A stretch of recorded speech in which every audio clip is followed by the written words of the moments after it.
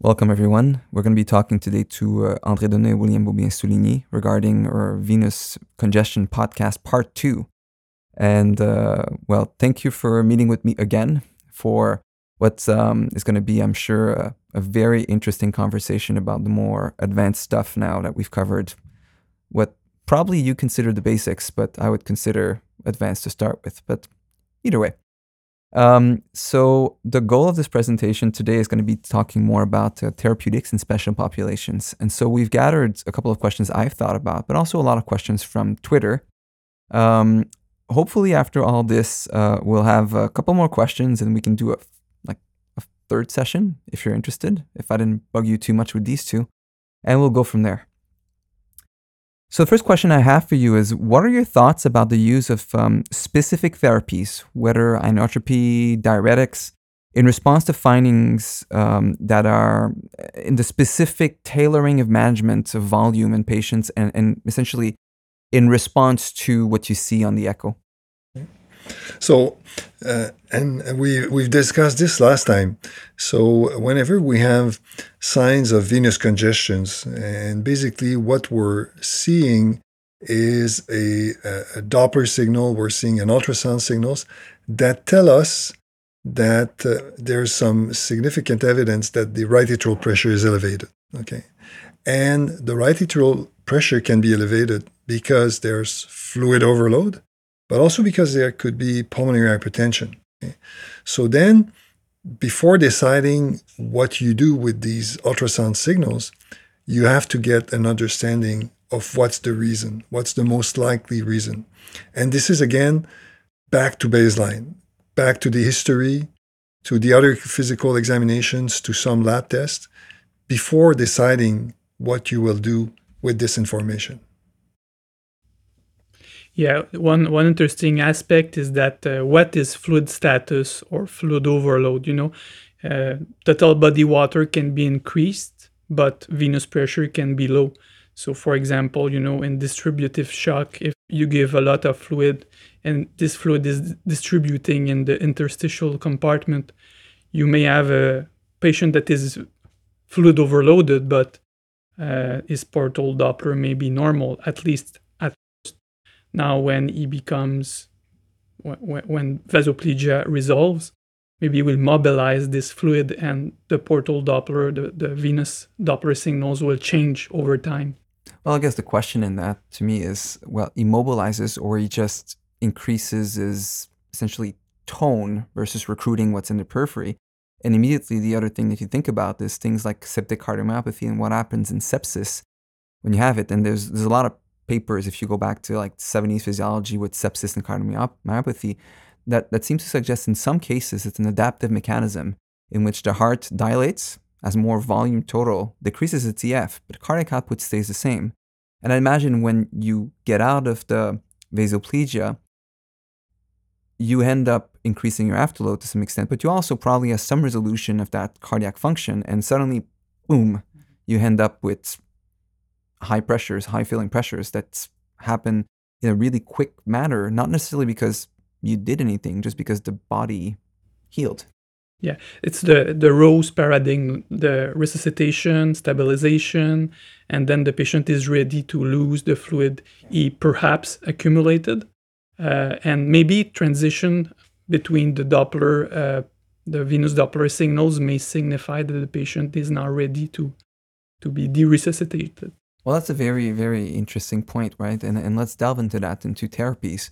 So a lot of people ask, I think the best way to ask this is, can you look at those changes when they're not crossing the thresholds between different VExUS grades to help you decide when to increase, tailor, and so on? And one of the specific questions that popped out is, can you use the degree of the S to D ratio to guide therapy other than simply looking at normalization? I guess the twist on this is, I guess you can talk about that from crossing grades, but I'm more interested in when you're stuck in a grade, is there anything in there, knowing that some patients might never normalize, that you can use to guide therapy? I would be careful using the S over D ratio of the hepatic vein. One of the reasons is that most of our studies has been done in cardiac surgical patient, and the ratio is extremely rarely normal after cardiac surgery. And to understand the ratio, remember that the S wave is a function of the systolic motion of the tricuspid valve, and often this longitudinal motion is significantly disturbed after cardiac surgery. So this can be, so in the vast majority of patients, I'm talking if you talk about post-op hearts, or if you talk about a patient who has a VVI pacemaker, this value will almost always be abnormal. So you cannot use it alone in taking a clinical decision. What about in non-cardiac surgery? Do we have anything for sepsis, for outpatient, like renal failure patients or patients in AKI? Is there anything like that when we go out of the cardiac world? That's a good question. I'm not aware that, for example, in outpatient, the hepatic vein waveform has been used to tailor therapy, for example, in the heart failure clinic. I'm not aware of that. Another thing is the portal Doppler waveform. You said that, of course, if it's less than 50%, does that carry prognosis significance? Is this important if the portal pulsatility is 10, 20, 30? The one important thing is that when portal pulsatility is very low, it becomes difficult to measure. So there may be a lot of inter-observer variability between measurements. But we've in one study we shown that even a portal pulsatility between 30 and 50% still seem to carry some degree of prognostic significance. We showed that it is associated with delirium after cardiac surgery. But I think it's still, of course, we chose the cutoff of 50% because it was a cutoff that was already used in the cardiology literature, and choosing an a priori cutoff is more simple in a statistical way. But there's still an association with the portal flow pulsatility as a continuous variable too. Yeah, and I think that's the key thing, right? The VExUS gradations are very binary in a way, and that's not the right word because there's 3 grades. But it's a continuous thing. I think what I'm hearing from you, and correct me if I'm wrong, is that at this point, we don't really have the data to say that we are able to extrapolate or evaluate the continuous nature of the variable.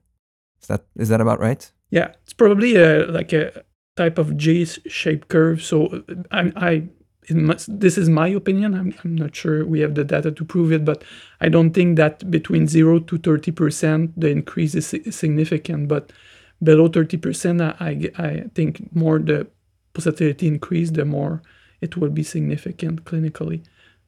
We've seen some extreme case with portal flow reversal too. Yeah, and in fact, what we see is the dynamic nature of these elements. So, for instance, when we did the paper that William published in the Journal of American Heart Association, we were able to demonstrate that it's really on the second and third day that you have your peak in pulsatility, you have the peak in the portal, in the renal, and also that's what we know clinically when the patients are the sickest. Often they get their pulmonary edema. If you look at cytokines, they often increase at that time period. And so it's a very dynamic process. And typically, that might be the sign where the patient is mobilizing his fluid. And then if there's one place which intervention might help in those patients who are unable to mobilize the fluid, might be at that time period, at that critical time period. But that's why I would see those elements more as a way to follow the patients, to see how his body is reacting, and then deciding more on the dynamic aspect and the dynamic change on these parameters than just looking at one parameter and say, okay, I have to do this because I'm seeing this type of abnormality. So you're talking about the dynamic evolution of the patient or dynamic testing? Because that's another interesting point. Can you use VExUS in a dynamic fashion as people have in the past used it as VTI as an example? People will do a passive leg raise and look at the VTI, and I know you're quite fond of this, André. But what about VExUS? Because I guess the question I have to some extent is how quickly does it change, and can you use it dynamically as a parameter to decide this patient's gonna not necessarily need volume, but respond to volume or respond to a therapy like using inodilators or pulmonary vasodilators, things like that. Any thoughts? Well, we have a couple of observations that we made. One of the first study that William published, a retrospective study, he noticed that in the patient who had elevated creatinine and significant portal pulsatility, almost all of those patients reduce their creatinine with a reduction in the portal pulsatility, which indicates that most of these patients had venous congestion, like renal venous congestion. And as you reduce the congestion of the kidney, the creatinine improves. So this was one of his first publication. We also reported in several occasions when you have a significant venous congestion or portal hypertension, when you give inhaled vasodilators. And the beauty with inhaled vasodilators is that it will work in both pulmonary hypertension and also venous congestion. So when you give those agents, we've seen on several occasions almost normalization of the portal pulsatility and reduction in the degree of venous congestion. So we're able to see that some intervention will improve it. But also we saw in normal volunteers, if you give fluid bolus in a normal volunteer very, very rapidly, you'll see portal pulsatility appearing. Okay, so we have to keep in mind that this parameter will be fluid sensitive. So that's why when we're looking at it, I would say we're looking at it more in a static condition, and there are studies eventually to be done to see, how compliant is the venous system, when you're administrating or when you're removing fluid. And these are probably some of the studies which will need to be done in the future. It's actually quite interesting because I remember, I played around with the VTI a fair amount just to test it out and see. And it's mind-blowing how most people, when you give them a bolus, the VTI goes up. Interesting is half an hour later. Is it still there? And I suspect for VExUS, it's going to be something similar. But the question then becomes, when you gave inodilators, how quickly was there a change? Was there something that you test out dynamically? I'm going to give it for 10 minutes, test it out, and see what changes? Or is it something that you need to give, come back an hour later? What's your experience on this? So we're just finishing a retrospective analysis of patients in the operating room in which we administered inhaled prostacyclin and Meronome. And in fact, the study will be submitted shortly. So we look at more than 100 patients. And what we saw when you give inhaled prostacyclin and Meronome, the number of people who will respond favorably is around 77 to 80%. Okay, and in those patients, you'll see the effect within 15 to 20 minutes. Okay, so that's what we've seen when you look at parameters.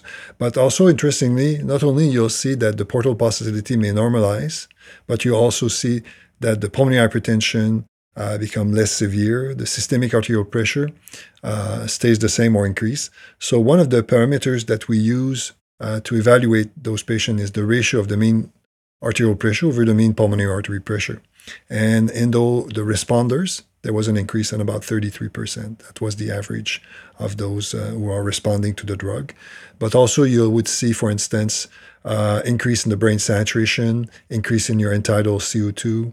You can see an increase in your cardiac output, normalization of your portal pulsatility. So there's different signs also that goes in the same direction that you would expect as an improvement in your cardiac function when you give those agents. Very interesting. I'm going to pivot to William for a second there because it made me think of something. Have you ever done this on the ward where you've given, let's say, a big bolus of Lasix, they urinate 600 or 700 suddenly, and you look pre and post? Have you noticed that it changes? Have you done this? And have you noticed in those situations actually changes that rapidly, the signal? Yeah, well, for the diuretics, the change are not that quick, right? You can achieve a good diuresis times multiple liters per day, but it will not be that quick. However, With mechanical fluid removal, it's another story. And as you said previously, after a dialysis session where you just remove 3 liters, even if your portal vein is normal, you should wait maybe an hour or two for making any judgment, because you just depleted the intravascular compartment, and you must wait before you see if you have an accurate assessment using venous Doppler. Yeah, and of course, remember in those patients, and that's where I tripped up when I asked the question. I was like, well, you can't look at the kidney.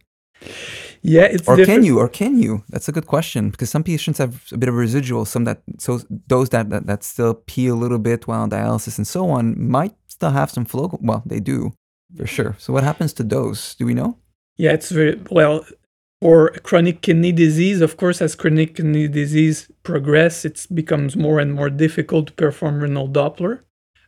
Some patients with diabetes still have some good-sized kidneys with adequate. But you're right, in the hemodialysis unit, it's very rare that we'll spend half an hour trying to get a signal.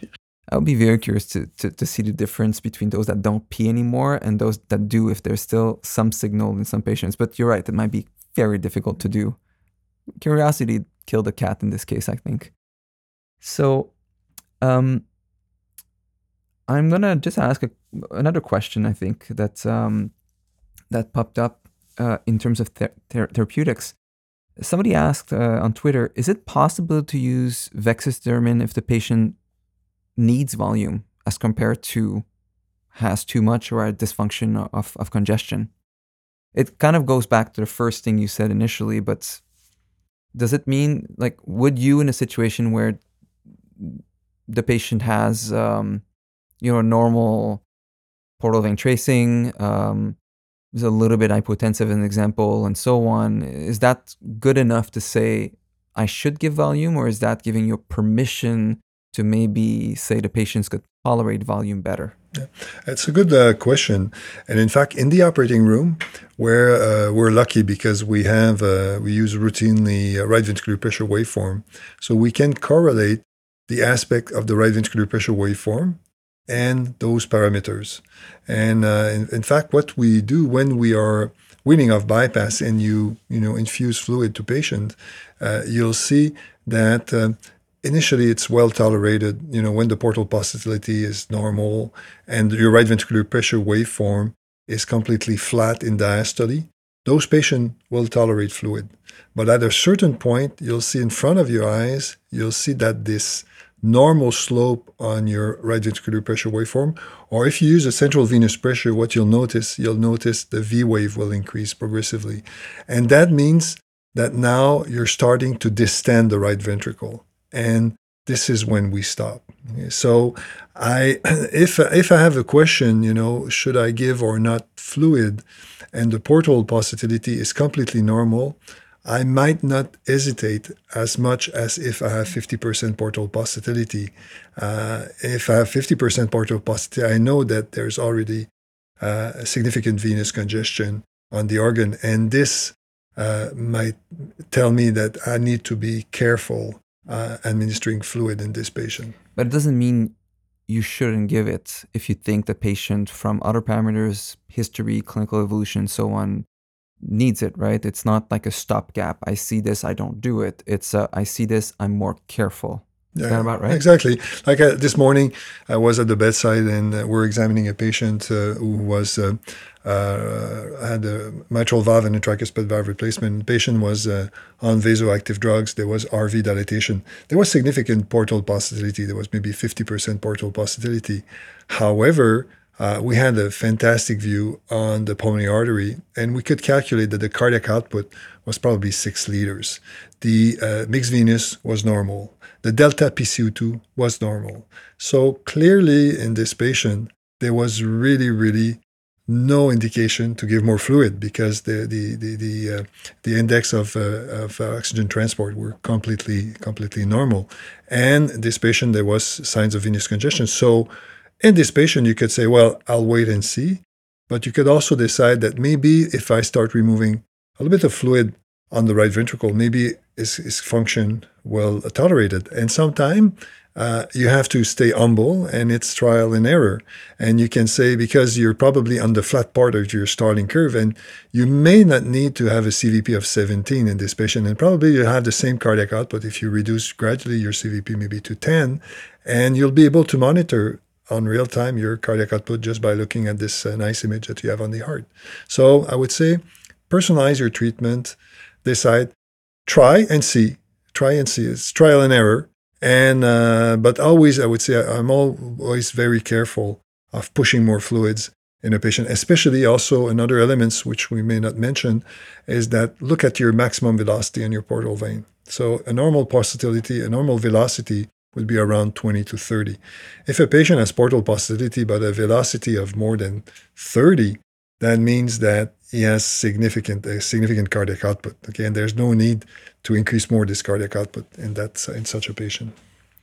In patients with AKI, have you had similar experiences? Yeah, that's a good question. Or how do you use it, I guess, is a better question, because we talk about cardiac surgery a lot more, but I'm curious what the usual patients is, the medical medicine patients. I have an AKI, I've been sick for a couple of days, we've given a lot of volume, does he need more, or did I catch up? I think the main reason why I do VExUS in patients with acute kidney injury is to see if congestion could be a mediator of acute kidney injury or may hamper kidney recovery if the kidney injury is already done, for example, in acute tubular necrosis. So it's really to rule out that congestion is a significant physiopathologic factor that hamper kidney function. To answer your question, I want a normal portal vein will not necessarily trigger me to give fluid. And I think, the VExUS, I think in general is a static parameters because we don't modify preload. It's not a preload modifying maneuver. So I don't think it's a fluid responsiveness test.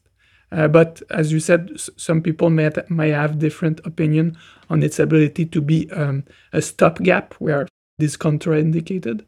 As we discussed in the last podcast, in some case, some very specific pathologies such as severe chronic pulmonary hypertension, patient may still increase their cardiac output even if they have some of the venous Doppler signals. So there are situations where you would say, I have a patient AKI, I have pulsatility on my portal vein, but I would still sometimes give fluid, or that would happen?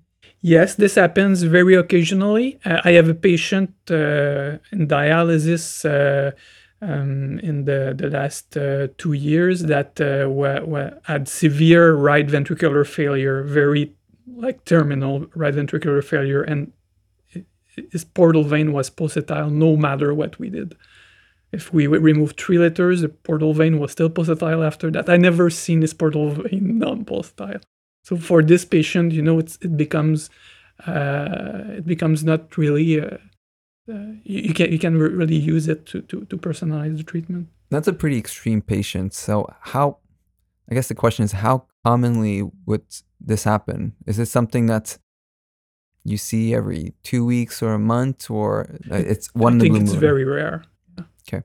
Well, that's interesting then, because what I'm hearing from this then is, except in very specific cases, if I see a pulsatile flow on my portal vein, a patient AKI, I probably shouldn't give fluid. You should hesitate. You should reconsider it. Yeah, okay. Absolutely. Keyword, hesitate, not do it. Hesitate and ask yourself questions. Back to the basics, right? One question, William. Is this patient that you talk is still alive?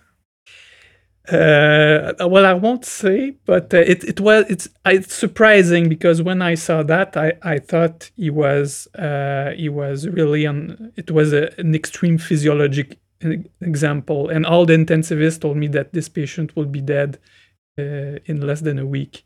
But he survived very long. Very surprising. It was a chronic patient, so his body was accustomed to the. It's quite impressive. Like I've worked a long time in a chronic pulmonary hypertension clinic, and I've seen patients, as you describe, with an index of 1.5 walking in clinic saying they feel fine and living for a very long time. And I'm sure their portal vein is a horrible, horrible thing. And it's actually interesting when you see them after their lung transplants, you have indices sometimes like 1.6, 1.7, and you're like, wow, this isn't enough for them to sustain, but they're so used to it that this is actually sometimes, I would believe, more than they had before.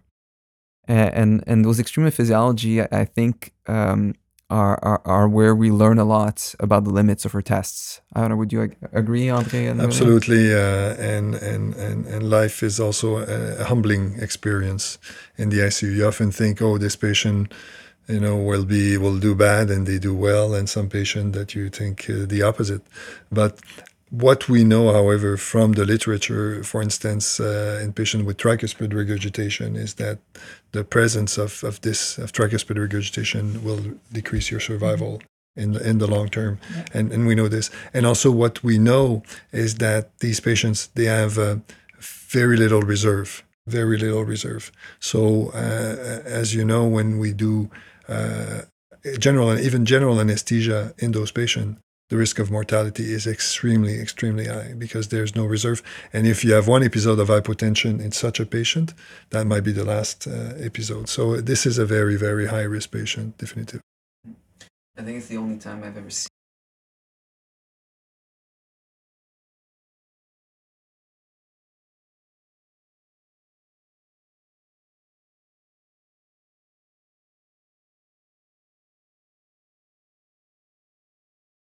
I'm going to move to a kind of a granulation question. When you have patients that you end up giving fluid and look at the VExUS scores, or the different parts of the VExUS score, is there one that seems to respond faster than the others to the volume infusion, or is that more or less all at the same time? I'm pushing your limits right now. Yeah. That's a good question because I'm known in the ICU to give very little fluid because most of my patients already arrive with fluid overload. So it's very rare, and I always try to examine them before we move to that step. So I would say I pay more attention. For me, it's more an index of congestion than fluid responsiveness. As William mentioned, it's more a sign that tells me, oops, there's something going wrong with this patient. And maybe we mentioned it the last time, but we just completed a study on using a special Swan GANs, which gives you the right ventricular function and also advanced measurements of right ventricular function. And just to tell you, after cardiac surgery, it's about 80% of patients who have right ventricular dysfunction. Okay, so it's a very, very common. And if you're unaware of this and you keep pushing fluids a lot on those patients, then that might contribute to some of the complications that we see in those patients. So we haven't studied systematically fluid challenge in the response to the VExUS score. That's a very important thing, I think, to know, because people, I think, I had this misconception that that's the way it was looked at to some extent, and it's clearly not. William, anything you want to add to that? Because I'm sure you have an experience in a different sphere of the world of medical care. Well, you said does one component of the VExUS score which changed before the other? I think it's all progress to the same extent.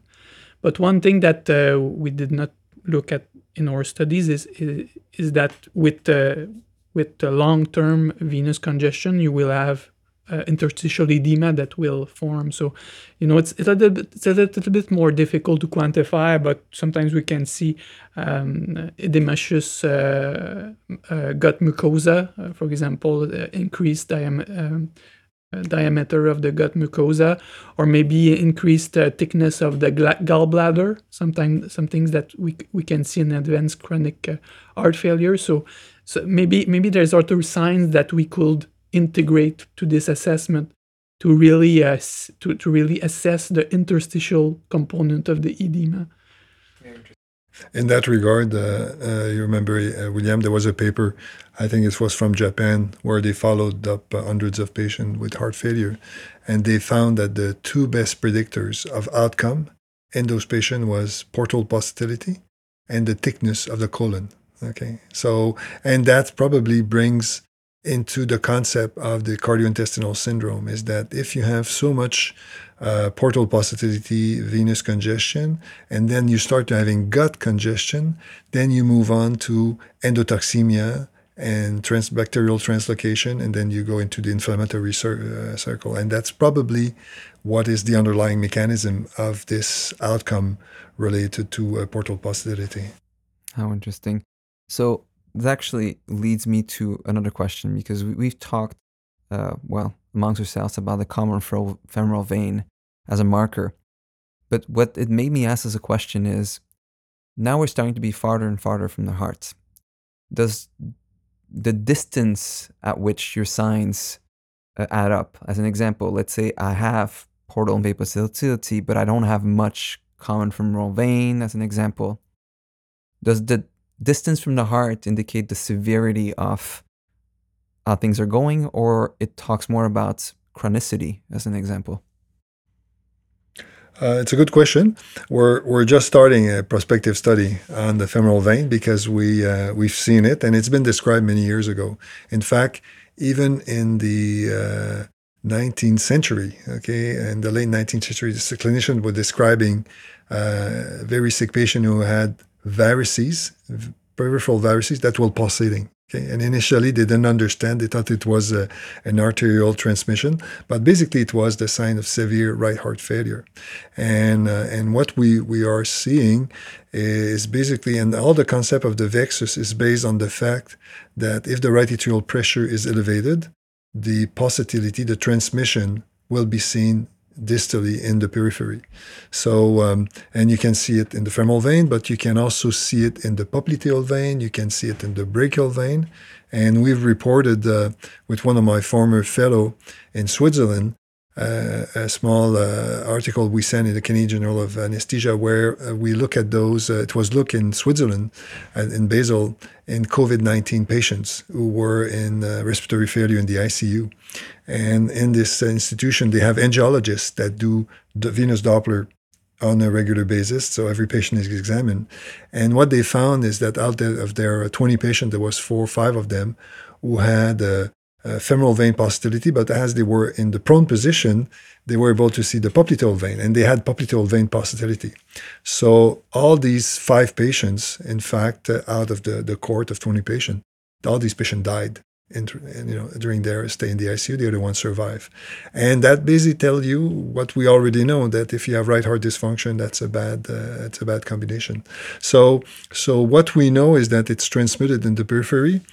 It's sometimes we think that if ever we look at the spleen also, and we have seen patients in which there's portal positivity, not splenic positivity. Does it mean that it's not as severe as they have both? So these are some questions that we have. But for sure, the more severe it is, and you'll see, and this is physiologically, the more you're going to see the transmission in the periphery. Okay, and the further you see it, the more severe that it is. Okay, and I was just in the electrophysiology suite. We were doing a cardioversion in a patient with cardiac amyloidosis, and just looking at his hands, you would see the dilated veins at rest on his hands. So this guy had significant right heart dysfunction and venous congestion. Well, that's an old school trick to measure the JVP, is raise the hand of the patient and drop it progressively, and when the veins pop out, that's your JVP. It's old school cardiologist testing. Valid? Not sure. Interesting and cool? Yeah. William, what do you think about that, about the degree of how far you end up finding a normal signal? Is it chronicity or severity or both? Yeah, I agree with everything that André said. The one interesting concept will be to install a pressure transducer on a peripheral vein, and if there is no valve, maybe we can continuously monitor the venous pulse, the transmission of the venous pulse to the periphery. I think there's a few publications on that, but it's an interesting concept. Well, we liked putting a CVB transducer on a femoral line, sort of. Not quite. It would have to be a short line. Yeah. A few years ago, with Roger Desjardins, we did a study where we just measure the CVP and we measure the pressure also in the antebrachial vein. Okay, and there was a nice correlation. The only problem is that when you look at the number is similar to what you have in the central, maybe slightly higher. But the problem is that you lose the A wave and the V wave, so you don't have this type of information telling you about the RV dysfunction. But Right. but the correlation was good. But do you think as venous compliance diminished, the pressure will be transmitted, and you'll see the CVP waveform as well as you will see it on the central vein catheter? I don't know. You don't see it as well. It's damp. The signal is damp. You can see some wave. The signal is damp, but the value will always be the same or even higher because the venous pressure is higher in the periphery than it is in. But the difference is not that great. It was about less than 1 or 2 millimeter of mercury. Wonderful. So, we've kind of touched a little bit upon those special populations now. And I think the first one we talked about was sepsis and the validity of sepsis. So since we talked about sepsis a little bit, I just want to know from you, what's the evidence of using this in sepsis, straight up? And we'll talk about physiology if there's something that comes out from this evidence. So we recently had a webinar last month in a group in Ireland, and I'll send you the link. And I would say my experience here is more in cardiac, but Philippe Rolla and his other colleagues have started looking at it in the intensive care unit. And also, there's been a report also in emergency room. So everyone was presenting their experience based on their specific population. And so far, they seem to make similar observations than what we had in cardiac surgery, because basically it's a physiological phenomenon. And so the difference is that the mechanism might be different in some cases, but in sepsis, remember that when you start doing ultrasound, what's been described, it's up to 60% of not only left ventricular, but also right ventricular dysfunction. And people have been focusing a lot on the left ventricle, but there's a lot of probably much more right ventricular dysfunction than people may think there is. So if those patients are aggressively fluid resuscitated, they will develop signs of venous congestion in those patients also. But even that is complicated because it depends a little bit why they're septic. As an example, and I have never seen that in a textbook, but we classically say that when you're septic, your pulmonary vascular resistance increases. Well, it works if you have pneumonia, but in my experience, when you have sepsis from another source, I've seen the opposite, actually. And that would have a significant impact also of what happens to your RV. Even if you have a septic cardiomyopathy, you might have low afterload in those patients from a pulmonary point of view, and maybe your pressures won't be as high as if you had pneumonia with the same RV cardiomyopathy. So I guess that affects it, but it makes it very, very hard to know what to do because that population behaves in a lot of different ways, even though we tend to believe that sepsis is pretty similar from patient to patient in the grand scheme of things. But always remember that the treatment of sepsis is antibiotics. It's not fluid, okay? And fluid and vasopressors are just there to keep the patient alive while the antibiotics are working, and you hope to give the good antibiotics because that will also affect their survival. So what you want to do is to maintain those patients alive while the antibiotic is given as soon as possible, and we know what happens if there's a delay.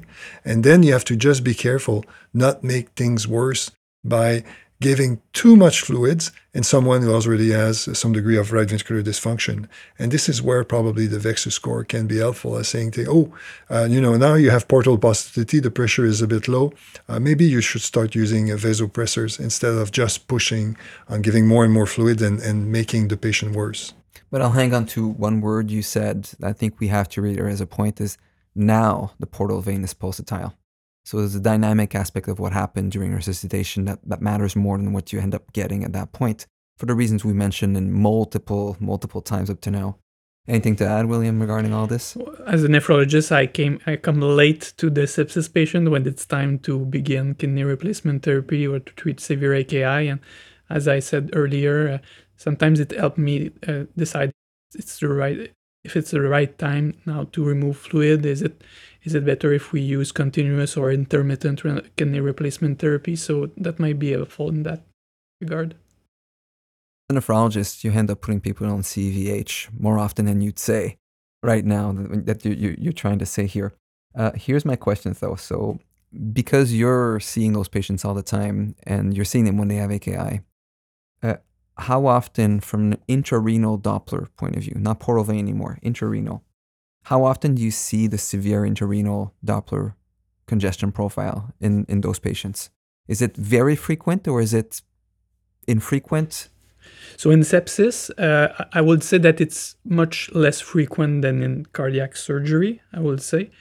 Of course, as we said in the first podcast, as when acute kidney injury becomes severe, it's become increasingly difficult to perform the kidney Doppler. So that's a limitation, of course. And then, of course, there's a question regarding kidney disease, which is a special population I was asked about. And the follow-up question to that is, when, let's say you have ATN, in your recovery phase of ATN, what happens to your intrarenal, portal vein, and so on? Portal vein might be less of an issue, but intrarenal, what happens to that signal? So, well, even if the patient is anuric, usually you will have a signal on color Doppler, and the kidney resistive index will be elevated in the phase, and will usually during kidney recovery will improve. Maybe not return to baseline, but will improve. I can't say that the renal resistive index helped me so far to predict kidney recovery, but that will be an interesting topic to explore. Very well. Kind of a question here, because we talk about AKI a lot, but what about chronic kidney disease? When do you think comes difficult to interpret? And what I mean by that is not the morphology of the kidney. I mean, what degree, what stage of AKI does everything seems to kind of fall apart in terms of being able to derive any useful information from it? Yeah, chronic kidney disease is just not one disease, it's multiple disease. And for example, diabetic chronic kidney disease, where the kidney size will remain normal a long time, and kidney Doppler will be easier to do. But if there's renal atrophy, it becomes increasingly difficult. And of course, with chronic kidney disease, the renal resistive index, the baseline renal resistive index that we often don't have, will increase. So it becomes a lot more difficult to see, well, there is a elevated renal resistive index, but is it because of chronic kidney disease or because of the AKI? Really become hard to make the difference.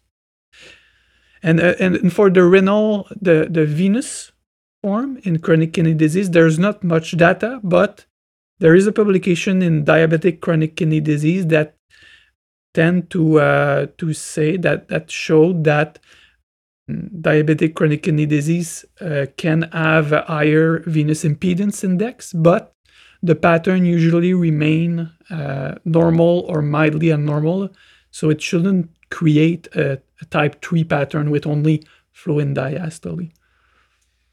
Is there any data in terms of adjusting your dry weight for dialysis based on either portal vein VExUS, or as a paper that we kind of sent me this week, lung ultrasound, or in combination of all these things? Anything in that sphere that you might want to touch upon? There's absolutely nothing on venous Doppler, but nephrologists have been interested in lung ultrasound for a few years now, and there's interesting studies about that.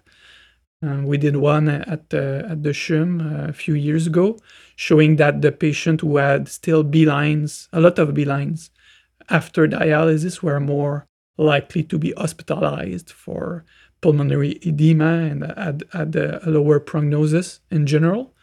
And there's a randomized control trial going on to investigate whether following B-lines and adjusting dry weight based on B-lines would improve prognosis. Very interesting. I'm going to move to a topic where I know there's not a lot of evidence because I've purposely went and did the review to try to figure it out. But I'm curious about the experiences because at this point it's going to be all experience based, and it's more for a question for André. What about ECMO?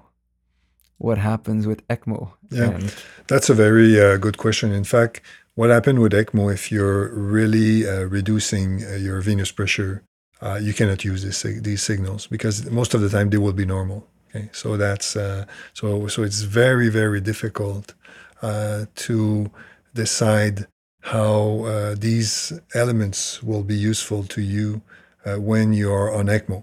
However, when you are weaning ECMO, okay, and you are failing, what you'll see portal pulsatility appearing, being significant as you're weaning ECMO because you're having severe right ventricular failure. So I see these ultrasound signals mostly useful as you're weaning ECMO and you want to know if you're going to be able to wean it, because one of the signs that you're developing right ventricular dysfunction will be the appearance of those elements.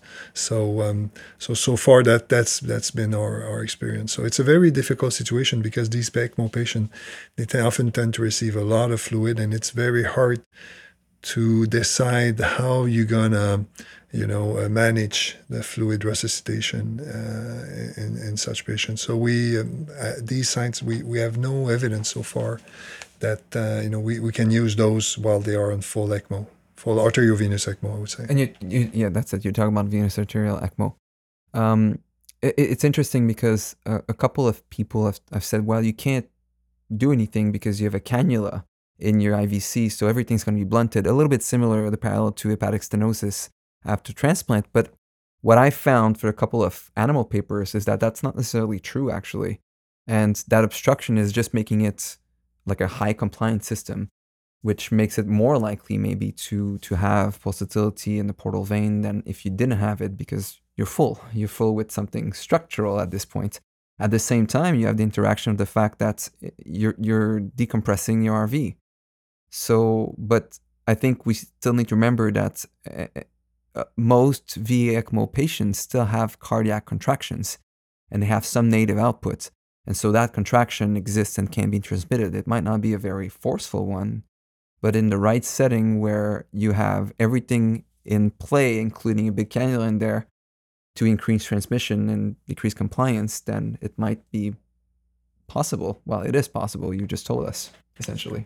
Yeah, when you're weaning it and when you fail, you'll see significant portal pulsatility because you can still have. But remember, to have pulsatility, you need to have an open channel between the atrium and the venous system. Okay, and that's the first condition. And again, the higher the pressure, there will be the more likely there's going to be pulse transmission. I saw an interesting paper that I read today about an animal model for VA ECMO in pigs, and it was a trauma model that tried to figure out to see how to deal with liver bleeds. But what's very interesting when you look at it is that portal flow didn't necessarily change with an ECMO on course if your RV loading conditions, meaning from PVR and all this stuff, was not abnormal. But the second that they increased the PEEP as an example and loaded the patient's fluid, suddenly the flow increased. And that was because they were perfusing the patients better, despite the fact that there was the high PEEP. It's a little bit of a funny situation to think that your flow would increase, but your pulsatility would also be abnormal, which I'm not sure how to put it all together in a neat package. Any thoughts? Maybe, but remember, William, when we look at the relationship between the portal pulsatility and the mean arterial pressure and the central venous pressure, you want to comment on that? Yeah, so in our studies, our cohort studies, we've seen the correlation with central venous pressure, with right ventricular pressure, but also with mean arterial pressure and cardiac index. And one of the reasons that might be the case is that beyond being a reflective of increased venous pressure, if your cardiac output decrease and if your gastrointestinal tract, for example, has reduced perfusion, it could also increase pulsatility because the gradient will be lower between the liver sinusoid and the end of the capillary bed. And what the flow is this gradient. So this create increased portal flow pulsatility in that regard, and that's maybe why portal flow pulsatility tend to predict complication, because it's really reflective of the impact of venous congestion, and it may be better than pure central venous pressure measurement. Very interesting. So don't quote me on what the paper said. And actually, we'll talk about this paper in a small little podcast that we said we're going to do in more detail to kind of look over it and comment on it. I would just, for our listeners, retain the explanation and not what I actually said, because I might have just misread the paper 100%. I'm quoting it off the book right now. So what about VExUS? Have you seen anything in VExUS regarding using this? At the Heart Institute, we have less experience on VExUS, so I would rather have not enough experience to really comment. Again, you are completely draining the right side of the heart, so and you are reinfusing it also back there. So I don't know if that would be influenced, but I would say I would rather not comment because I have not enough experience. I think that's fair. And if we go, if I granule that a bit more, when I think about it, I would say, well, it also depends on how you are cannulating. Are you positioned? Are you using an Avalon that directs directly into the tricuspid valve? Because then if you're depressing your RA, but you're injecting directly into your RV past tricuspid valve, it might not be the same as having a cannula in the SVC, loading it back in the RA. So I think with all that we've mentioned about ECMO and everything else, and on top of that, it's anybody's guess what it does, and it needs a lot more observational studies, which I'll try to find some ECMOs and get some signals. Another question that came up in terms of pathologies is intraabdominal hypertension. So what would be the impact on VExUS, and in this situation, probably more portal vein and kidney, in terms of the grades of the VExUS score? Yeah, that's a good question, and we don't have too much data. However, we know there's been a couple of studies looking at Doppler signals in portal hypertension. So when you have severe abdominal hypertension and compartment syndrome, what you will see with ultrasound is the inferior vena cava will become smaller and smaller. And also, when you look at the portal velocities and also the renal velocities, you have an increase in your renal resistance, your hepatic artery resistance, so the diastolic flow becomes small, and the portal pulsatility will be probably reduced because there's reduction in flow into the abdomen. So, however, the question, and this is a very important question because we recently report our experience in cardiac surgical patients. How often do you have elevated abdominal pressure in cardiac surgical patient? And William is the senior author of this paper. It's been reviewed in the Canadian Journal of Anesthesia, and it's more than 50%, about up to 50 and 60% of patients have abdominal pressure more than 12, and it correlates with the BMI. So bigger the patients are, the more likely you're going to have increase in your abdominal pressure, and also it correlates also with your CVP. However, we didn't look at that point when we did the study at the portal signal. One thing, however, you can use to diagnose this condition, and this is something we've published, is you can use brain and somatic oximetry. So if you use somatic oximetry and you put the sensors on the legs and the sensors on the arm, you'll see a significant difference. Okay, so when you have significant portal abdominal compartment syndrome, the venous congestion will create a reduction in the lower extremity oximetry, and it will be normal in the upper extremity. So the other day I was in the ICU and a patient who had elevated abdominal pressure. And what I did, I just look at the femoral vein Doppler and I look at the brachial vein Doppler, okay? And there was no difference. Okay, so basically, I was not concerned. In fact, this patient had no portal positivity, so I was not concerned at this point in this patient that this was a component. But for sure, if the abdominal pressure increased and up to one point, and we know that if you have compartment syndrome and you are not able to correct it, your mortality will be very, very high. So definitively, this can affect the signal. But the most important thing is to be aware that this is an important diagnosis to make. And if there's any doubt, any risk factors, as reported by the World Society of Compartment Syndrome, abdominal compartments, you absolutely need to measure this on a regular basis. And let's move on because we're in the abdomen now. Let's talk about liver disease. Can I just add something? Absolutely. I'm sorry about that. No problem. But I'm glad you bring the issue of intraabdominal hypertension, because if we consider the current VExUS grading system, as André said, intraabdominal hypertension might modify the appearance of the inferior vena cava. And because it is currently the first step in the VExUS algorithm, it may be a caveat of the current VExUS grading system. So something to keep in mind. Very interesting. So in terms of the liver, I think one of the big things that I never know what to do with is what's the degree of liver disease that is going to affect the score? I'm looking at both of you and I'm guessing I'm hitting a point that's a bit sensitive right now. We don't know much about. But that's a good point. And in fact, in all of our studies, we excluded patients with cirrhosis, okay, which definitively can produce portal positivity. However, as we gain more and more experience in these signals, probably one of the way that you could exclude if you have liver disease and said, oh, is that contributing to portal possibility or not, would be to look somewhere else, okay? And probably the simplest way would be to look at the femoral vein, okay? Because if you have right heart dysfunction, significant, you'll have portal positivity, regardless of the liver function, but you'll also have femoral positivity. If you just have pure liver disease, the femoral vein will be normal, okay, in those patients. So that could be one way to see what is the interference of this condition to the femoral vein. Another case we had also, and actually we're studying the correlation between the portal vein and the splenic vein. So we had one case of a patient who had severe cirrhosis, and it was fluid overload, and this patient was having dialysis. And when you look at the liver, it was an abnormal liver, and there was no portal positivity.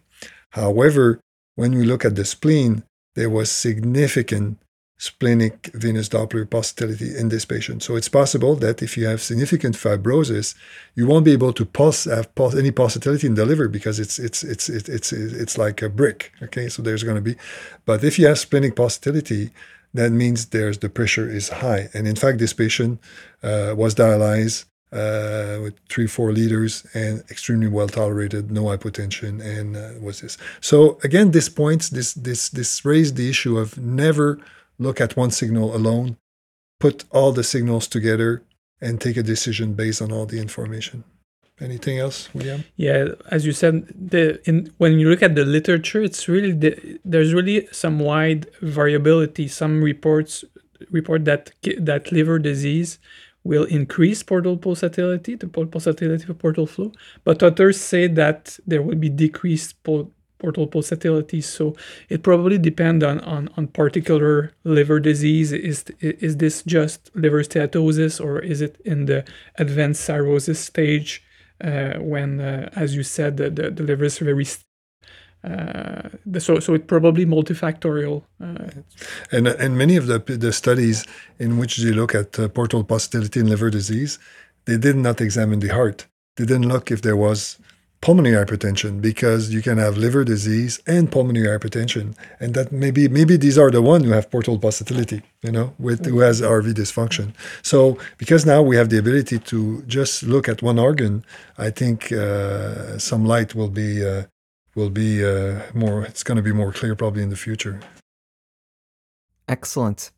I have a question now on pulmonary hypertension, since we're talking about it. This is working wonderfully in terms of segues. Daniel Opazzo asks, any tips on diuretic therapy guidance in patients with moderate severe pulmonary hypertension and VExUS 3? Should you aim for a normalized VExUS pattern, or is it impossible/dangerous? That's a very good question. I would say I would be prudent in those patients. We just reported in August of this year, it made the cover page of the Journal of Cardiovascular and Thoracic Anesthesia, a case of a patient who came for aortic dissection. And this patient had no past medical history, maybe sleep apnea. But when we examined him before sending him in the operating room, there was significant femoral vein pulsatility, portal vein pulsatility. And the reason was that the dissection was creating an aneurysm that was compressing the main pulmonary artery trunk. Okay, and that was the reason he had pulsatility. So this patient basically has a pulsatility which would not have improved with diuretics, okay, and maybe would have making worse. So that's why it's so important, as we mentioned initially, to know what's the reason. And also you have to be careful, because what you know is that this is a high-risk patient, and probably the treatment in this patient with pulmonary hypertension might not be the use of diuretics, but maybe the use of inhaled vasodilators, or patients or agents will be much more pulmonary selective than just removing fluid in those patients. No, absolutely. And I've had a patient, as an example, recently who was awaiting a lung transplant for precapillary pulmonary hypertension and was developing renal failure. In the last couple days before, our expert physician who's done this for like 30 years was actually giving her a little bit of fluid, and it was helping. So it's and you would look at a heart and just go, that heart's about to explode. There's no way I should give this patient fluid. And yet that seemed to have been a reasonable thing to do in this one. Another question about this, and that's one of my personal questions. Do you think there is a difference between capillary pulmonary hypertension and post-capillary pulmonary hypertension in terms of VExUS scores, or combination of elements relating to venous congestion? Well, I guess I don't know. Maybe the follow-up will be different. It's not my expertise, but I suppose that pre-capillary pulmonary hypertension is a chronic condition, and as we said, some patient may have postlateral portal vein that is a fixed parameter that you won't be able to change much, and the window for intervention will be very. Now, post-capillary pulmonary hypertension will be very heterogeneous. It can be acute left ventricular dysfunction, or more like a chronic advanced chronic cardiac failure. So I guess it's a very large topic, and I don't think there's a clear answer that may be applicable to all patients. Yeah. I don't think the VExUS score will be able to make the difference. I think that's the fair point. It's what I was trying to get, if you had experience on that, because if you look at a patient with post-capillary pulmonary hypertension, like end stage, they end up developing a transpulmonary gradient anyway. And to some extent, they do look a little bit in that way to precapillary, in the same sense as precapillary hypertension. And I suspect too, you probably wouldn't be able to make a difference. I have a question for you, because I don't have much experience, but does Doppler of the right ventricular outflow tract with the notching? Do you remember that? Would it be interesting to do in this case? It's interesting to do because it talks to compliance of the pulmonary artery, which I suspect, but I can't say for sure, would be a difference between the two, because patients with precapillary pulmonary hypertension are not, they're vascular path of that segment. And I personally believe that post-capillary don't get the same amount of abnormal tissue in the pulmonary artery. They do get to some extent, but when you put those patients on the VAD as an example, and a lot of them have transpulmonary gradients, within a month, those patients sometimes have completely normal pulmonary pressures. So there is some degree of conversion in those post-capillary patients in terms of having a little bit of artery thickening, but it's nowhere, I think, as bad as a patient with the primary disease. So it would be actually quite interesting to look at that notching sign. The notch, I've seen it mostly in precapillary. Mm-hmm. Okay, so the last case I had was a patient who has end-stage pulmonary fibrosis, and it was interesting because not only you would see the notch in the pulmonary artery when you look at it, but this patient on the femoral vein had a reverse velocity of almost 100 centimeter per second, the highest I've ever seen. Okay, so again, and I think for the clinician, just looking at a femoral vein with a Doppler is extremely short, fast, and it's so rich of information that, but it does not tell you what's the diagnosis. But I can tell you that the highest value I've seen was with pulmonary hypertension. The other elements also that we don't talk in the VExUS score is when you look at the hepatic vein Doppler, and you have a atrial reversal, which is significant, more than 50% of your systolic wave. This is also suggestive that you have pulmonary hypertension also. So that could be something that help you in the diagnosis. I find that comment about peripheral vein velocity quite interesting because it makes me think about the acceleration time of that you can pulse into the RVOT, and we know it's abnormal and slowed down in pulmonary hypertension patients. But that's the forward flow. And yours is the backward flow, where you don't have as much resistance, which would go with really high velocities on the heart that's trained to push against something that's quite resistant. So it'll be interesting to look at those two together to some extent, right? I think I have one last set of questions. And they're more physiological-based questions. And they're asked by Katie Wiskar. The question's the following. It relates to severe tricuspid regurgitation, and she asks, the reversal of S-wave on hepatic vein is often associated with tricuspid regurgitation. How true is that relationship, and why would you have reversed S-wave without TR? Yeah, that's something we see regularly because what happens when you have the S-wave depends on the motion of your tricuspid annulus during systole. Okay, so what's happening is that during systole, the tricuspid annulus moves toward the apex, and this has reduced the pressure in the right atrium. So this is when you have your X descent, and normally the X descent is lower than when the valve opens and the pressure goes down in the right atrium, which is the Y descent. So during the X descent, what happened is flow goes in during systole from the hepatic vein into the right atrium. And that's why your systolic wave on your hepatic Doppler is always higher than the diastolic wave, because the same way as your X descent is deeper than the Y descent. Okay? So when you have right ventricular dysfunction, even if your tricuspid is completely competent, what will happen is there's going to be no movement of the tricuspid annulus. Okay, so there's going to be no X descent, there's going to be no S wave. And sometime, as during systole, what will happen is that the pressure that increases in the right ventricle might push the tricuspid valve backward, and this will create a reverse S wave on the hepatic vein. So that's why you can see a reversal S wave without any significant tricuspid regurgitation. And we had case that this is even so severe that you can have even not only portal pulsatility, but have a case where you have a reversal in your portal vein, and this is a sign of a severe right ventricular dysfunction. So definitively, when you have severe TR, you'll have reversal in your S wave. You can have portal pulsatility, but we have patients who have TR, but don't necessarily have portal pulsatility. So the question is that in those patients with TR, how much fluid can you remove? Where do you stop? How often will that improve the condition? And these are questions, that are still open for that reason. Yeah, and it's quite interesting because there's two things I think that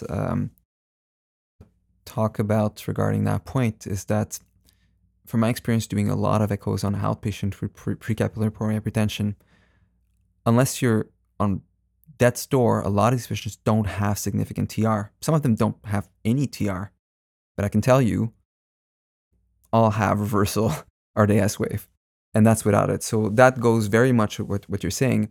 And in those patients also at the end, the last thing to go is that longitudinal motion at the annulus.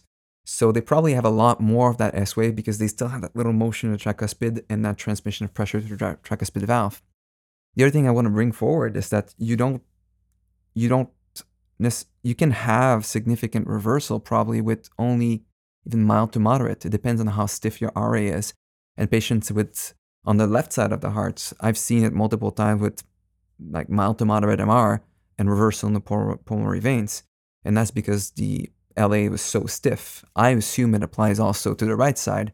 And I can think of one pathology where you'd see it more. It's amyloidosis, probably because they get stiff, and those RA and L are usually not necessarily that big, but they're infiltrated and their strain would be non-existent. So I don't know if that makes sense or if I'm completely misunderstanding physiology. No. In fact, I don't know if there's a lot of literature coming out now on the measurement of the left atrial strain, and also recently on the right atrial strain. And this will probably, and this is some areas which will need to be studied, but I wouldn't be surprised that it will correlate with the signs of venous congestion also, because it's all basically how stiff is your right atrium or left atrium, and that's a bad prognosis also. That's a bad prognosis. Yep. Yeah, and nothing to add to what you had already said about that. I think it's really a clear explanation why you can have a reverse systolic even if you don't have necessary tricuspid regurgitation. Mm-hmm. Yeah. And I would say, I think the second part of the question is how common is it? It depends on your population, because in specific populations, it's super common, and in other ones, you wouldn't see it. So you need to know a little bit more of what your heart looks like, not just what your VExUS score is like. Yeah.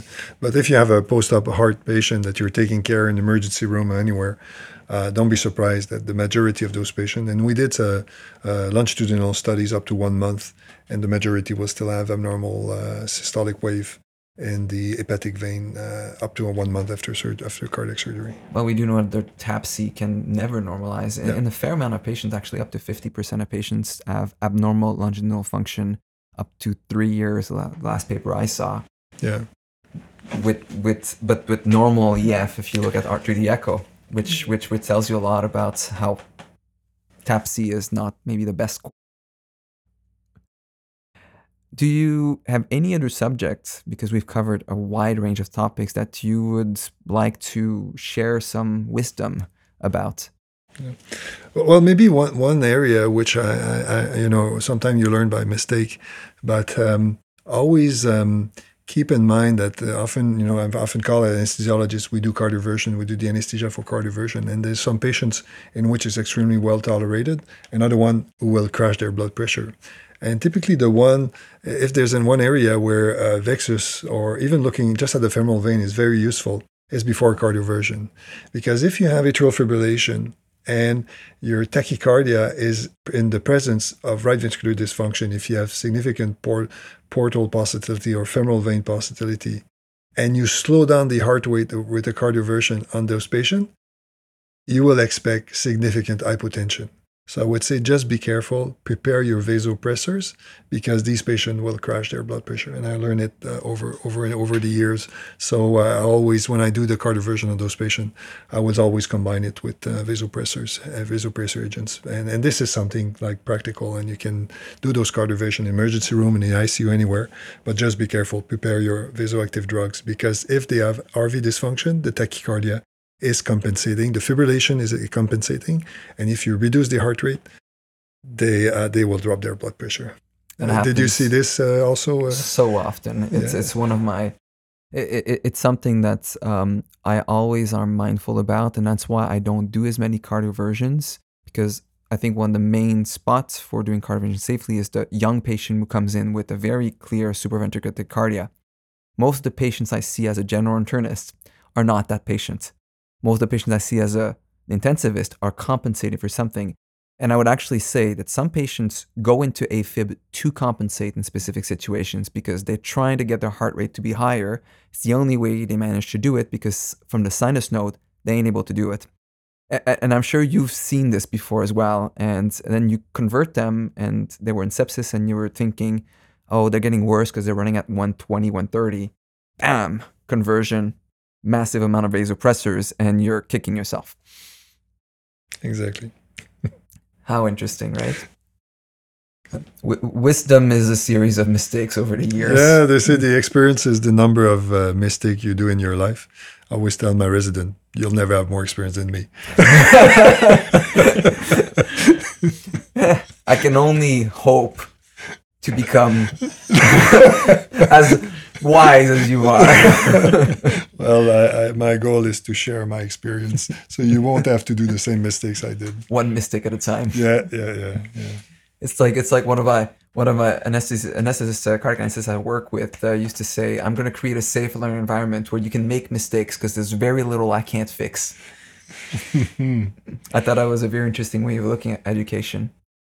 So with that, if we don't have anything else we want to share, we'll put this little discussion to a close, and we will post this. And if you have any additional questions, I'm pretty sure that the two gentlemen here will be okay with sitting down with me and answering questions for a third time. Thanks, everyone.